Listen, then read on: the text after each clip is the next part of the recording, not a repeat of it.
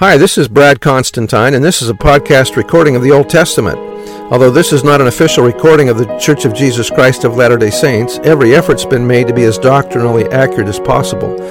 I'll be using for the text the Joseph Smith translation of the Old Testament, along with many commentaries from general authorities of the Church, BYU professors, Bible scholars, and others. This format will be very detailed, and so if you want a deep analysis of the Old Testament, you come to the right place. Thanks for your attendance. Hi, and welcome back to the Old Testament podcast. This episode is going to be Deuteronomy chapter 20. When thou goest out to battle against thine enemies, and seest horses and chariots and a people more than thou, be not afraid of them, for the Lord thy God is with thee, which brought thee up out of the land of Egypt. If we are righteous and keep our covenants, the Lord will assist in our battles. And it shall be, when ye are come nigh unto the battle, that the priest shall approach and speak unto the people, how soldiers were to be selected for the battle, and shall say unto them, Hear, O Israel, ye approach this day unto battle against your enemies. Let not your hearts faint, fear not, and do not tremble, neither be ye terrified because of them. For the Lord your God is he that goeth with you to fight for you against your enemies, to save you. And the officers shall speak unto the people, saying, What man is there that hath built a new house, and hath not dedicated it? Let him go and return to his house, lest he die in the battle, and another man dedicate it. He's telling us to dedicate our homes here. And what man is he that hath planted a vineyard, and hath not yet eaten of it? Let him also go and return unto his house, lest he die in the battle, and another man eat of it. And what man is there that hath betrothed a wife, and hath not taken her? Let him go and return unto his house, lest he die in the battle, and another man take her. And the officers shall speak further unto the people, and they shall say, What man is there that is fearful and faint-hearted? Let him go and return unto his house, lest his brethren's heart faint, or melt like his, i.e., lest they all lose their courage, as well as his heart.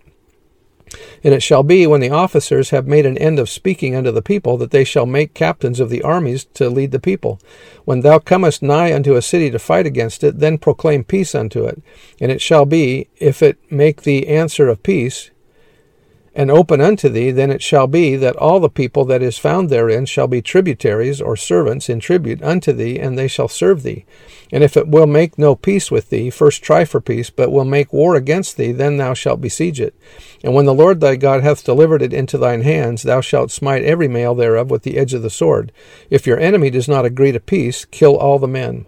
And the women and the little ones and the cattle and all that is in the city, even all the spoil thereof, shalt thou take unto thyself, and thou shalt eat or consume, enjoy the spoil of thine enemies, which the Lord thy God hath given thee. Now remember that before we got to this part in Israel's history, that these people were so wicked that the Lord had withheld his judgments upon them, and so he actually gave them 500 years in which to repent. And because they hadn't, now they're going to be destroyed. And so when the Lord is telling them to kill everyone, they've had ample opportunities to repent, and they have chosen not to. And so now the decree and the wrath of God has come upon them. And so that's the justification for why Israel is going in to kill everybody. Verse 15, Thus shalt thou do unto all the cities which are very far from thee, which are not of the cities of these nations, but of the cities of these people, which the Lord thy God doth give thee for an inheritance. Thou shalt save alive nothing that breatheth. But thou shalt utterly destroy them, namely the Hittites and the Amorites and the Canaanites, and the Perizzites and the Hivites and the Jebusites, and the Lord thy God hath commanded thee, as the Lord thy God hath commanded thee, that they teach you not to do after all their abominations which they have done unto their gods, so shall ye sin against the Lord your God.